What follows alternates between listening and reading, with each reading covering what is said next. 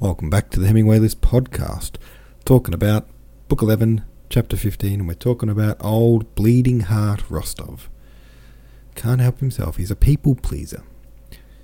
He's emptying his personal belongings and his family's belongings so that they can load in injured soldiers into their carts. I mean, that's an admirable thing to do. Twisted Every Way said this. I said it a few days ago, but yeah, Rostov is just so inept. He's something of a people pleaser. The problem is you can't please everyone. True, but I think in this situation, the more people you please, these people who we were pleasing are wounded soldiers. So I think that's just helping as many people as you can. And I don't see that as a bad thing. How could that be a bad thing? 4 lost souls in a bowl said, it's not just that he's a people pleaser, it's that he can't possibly look more than one step in front of him. He can't foresee that unpacking a couple of things to allow one soldier will lead to unpacking more things to allow 2 soldiers, which will end up unpacking everything to allow all the soldiers. Yeah, he lets people take an inch and then take a mile. Bit of a pushover. But again, you can't criticize a guy for trying to help as many wounded soldiers as possible. Not much conversation about today's one, so that's a shorty. What are we up to now? Chapter 16. Chapter 16, here it is. Berg, the Rostov's son-in-law, was already a colonel wearing the orders of Vladimir and Anna, and he still filled the quiet and agreeable post of assistant to the head of the staff of the assistant commander of the 1st Division of the 2nd Army.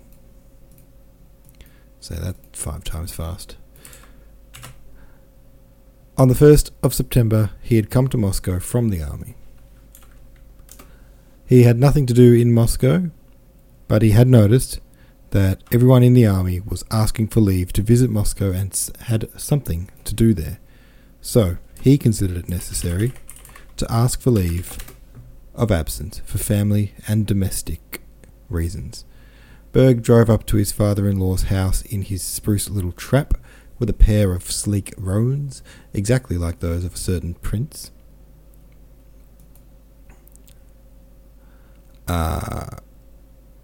He looked attentively at the carts in the yard, and while going up to the porch, took out a clean pocket handkerchief and tied a knot in it. From the anteroom, Berg ran with smooth though inept steps into the drawing room, where he embraced the Count, kissed the hands of Natasha and Sonia, and hastened to inquire after Mamma's health. Health at a time like this, said the Count. Come, tell us the news. Is the army retreating, or will there be another battle? God Almighty alone can decide the fate of our fatherland, Papa, said Berg. The army is burning with a spirit of heroism, and the leaders, so to say, have now assembled in council. No one knows what is coming. But in general, I can tell you, Papa, that such a heroic spirit, the truly antique valour of the Russian army, which it, he corrected himself, has shown or displayed in the battle of the 26th. There are no words worthy to do with justice. I tell you, Papa. He smote himself on the breast of a general he had heard speaking had done, but Berg did it a trifle late, for he should have struck his breast at the words Russian army.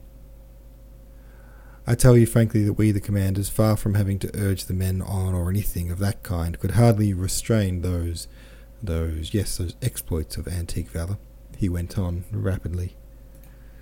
General Barclay de Tolly risked his life everywhere at the head of the troops. I can assure you our corps was stationed on a hillside, you can imagine. And Berg related all that he remembered of the various tales he had heard those days. Natasha watched him with an intent gaze that confused him, as if she were trying to find in his face the answer to some question. Altogether, such heroism as was displayed by the Russian warriors cannot be imagined or adequately praised, said Berg, glancing round at Natasha, and as if anxious to conciliate her, replying to her intent look with a smile. Russia is not in Moscow. She lives in the hearts of her sons. Isn't it so, Papa? Said he. Just then the Countess came in from the sitting-room with a weary and dissatisfied expression. Berg hurriedly jumped up, kissed her hand, asked about her health, and swaying his head from side to side to express sympathy, remained standing beside her. Yes, Mama, I tell you sincerely that these are hard and sad times for every Russian. But why are you so anxious? You have still time to get away. I can't think what the servants are about, said the Countess, turning to her husband. I have just been told that nothing is ready yet. Somebody, after all, must see to things. One misses Mitenka at such times. There won't be any end to it. The Count was about to say something, but evidently restrained himself. He got up from his chair and went to the door. At that moment Berg drew out his handkerchief as if to blow his nose, and seeing the knot in it, pondered, shaking his head sadly and significantly. And I have a great favour to ask you, Papa, said he. Said the Count, and stopped. I was driving past Yusupov's house just now, said Berg with a laugh, when the steward, a man I know, ran out and asked me whether I wouldn't buy something. I went in out of curiosity, you know, and there is a small chiffonier on a dressing table. You know how dear Vera wanted a chiffonier like that, and how we had a dispute about it. At the mention of the chiffonier and dressing table, Berg involuntarily changed his tone to one of pleasure at his admirable domestic arrangements. And it's such a beauty. It pulls and has a secret English drawer, you know, and dear Vera has long wanted one. I wish to give her a surprise, you see. I saw so many of the peasant carts in your yard. Please, let me have one. I will pay the man well, and... The Count frowned and coughed. Ask the Countess, I don't give orders. If it's inconvenient, please don't, said Berg. Only I so wanted it for dear Vera's sake. Oh, go to the devil, all of you. To the devil, the devil, cried the old Count. My head's in a whirl. And he left the room, and the Countess began to cry. Yes, Mamma, yes, these are very hard times, said Berg. Natasha left the room with her father, and, as if finding it difficult to reach some decision, first followed him, and then ran downstairs. Petya was in the porch, engaged in giving out weapons to the servants who were to leave Moscow. The loaded carts were still standing in the yard. 2 of them had been uncorded, and a wounded officer was climbing into one of them, helped by an orderly. Do you know what it's about? Petya asked Natasha. She understood that he meant what were their parents quarrelling about. She did not answer. It's because Papa wanted to give up all the carts to the wounded, said Petya. Vasilich told me. I consider, Natasha suddenly almost shouted, turning her angry face to Petya. I consider it so horrid, so abominable, so I don't know what. Are we despicable Germans? Her throat quivered with convulsive sobs, and, afraid of weakening and letting the force of her anger run to waste, she turned and rushed headlong up the stairs. Berg was sitting beside the Countess, consoling her with the respectful attention of a relative. The Count, pipe in hand, was pacing up and down the room, when Natasha, her face distorted by anger, burst in like a tempest and approached her mother with rapid steps. It's horrid. It's abominable, she screamed. You can't possibly have ordered it.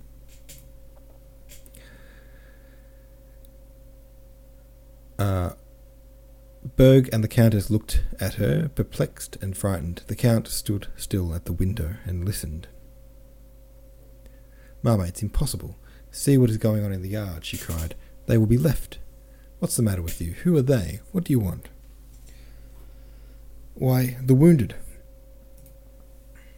It's impossible, Mamma. It's monstrous. No, Mamma, darling, it's not the thing. Please forgive me, darling. Mamma, what does it matter what we take away? Only look what is going on in the yard, Mamma. It's impossible. The Count stood by the window and listened without turning round. Suddenly he sniffed and put his face closer to the window. The Countess glanced at her daughter, saw her face full of shame for her mother, saw her agitation, and understood why her husband did not turn to look at her now. And she glanced round quite disconcerted. Oh, do as you like. Am I hindering anyone? She said, not surrendering at once. Mamma, darling, forgive me. But the Countess pushed her daughter away and went up to her husband. My dear, you order what is right. You know I don't understand about it, said she, dropping her eyes shamefacedly. The eggs are teaching the hen, muttered the Count through tears of joy, and he embraced his wife, who was glad to hide her look of shame on his breast. Papa, Mama, may I see it, may I? Asked Natasha. We will still take all the most necessary things. The Count nodded affirmatively, and Natasha, at the rapid pace at which she used to run when playing at tag, ran through the ballroom to the anteroom and downstairs into the yard. The servants gathered round Natasha, but could not believe the strange order she brought them until the Count himself, in his wife's name, confirmed the order to give up all the carts to the wounded and take the trunks to the storerooms. When they understood that order, the servants set to work at this new task with pleasure and zeal. It no longer seemed strange to them, but on the contrary it seemed the only thing that could be done, just as a quarter of an hour before it had not seemed strange to anyone that the wounded should be left behind and the goods carted away, but that had seemed the only thing to do. The whole household, as if to atone for not having done it sooner, set eagerly to work at the new task of placing the wounded in the carts. The wounded dragged themselves out of their rooms and stood with pale but happy faces round the carts. The news that carts were to be had spread to the neighbouring houses, from which wounded men began to come into the Rostovs' yard. Many of the wounded asked them not to unload the carts, but only to let them sit on top of the things. But the work of unloading, once started, could not be arrested. It seemed not to matter whether all or only half the things were left behind. Cases full of china, bronzes, pictures, and mirrors that had been so carefully packed the night before now lay about the yard, and still they went on searching for and finding possibilities of unloading this or that, and letting the wounded have yet another cart. We can take 4 more men, said the steward. They can have my trap, or else what is to become of them? Let them have my wardrobe cart, said the Countess. Dunyasha can go with me in the carriage. They unloaded the wardrobe cart and sent it to take wounded men from the houses 2 doors off.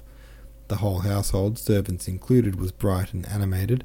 Natasha was in a state of rapturous excitement such as she had not known for a long time. What could we fasten this onto? Asked the servants, trying to fix a trunk on the narrow footboard behind a carriage. We must keep at least 1 cart. What's in it? Asked Natasha. The Count's books. Leave it. Vasilich will put it away.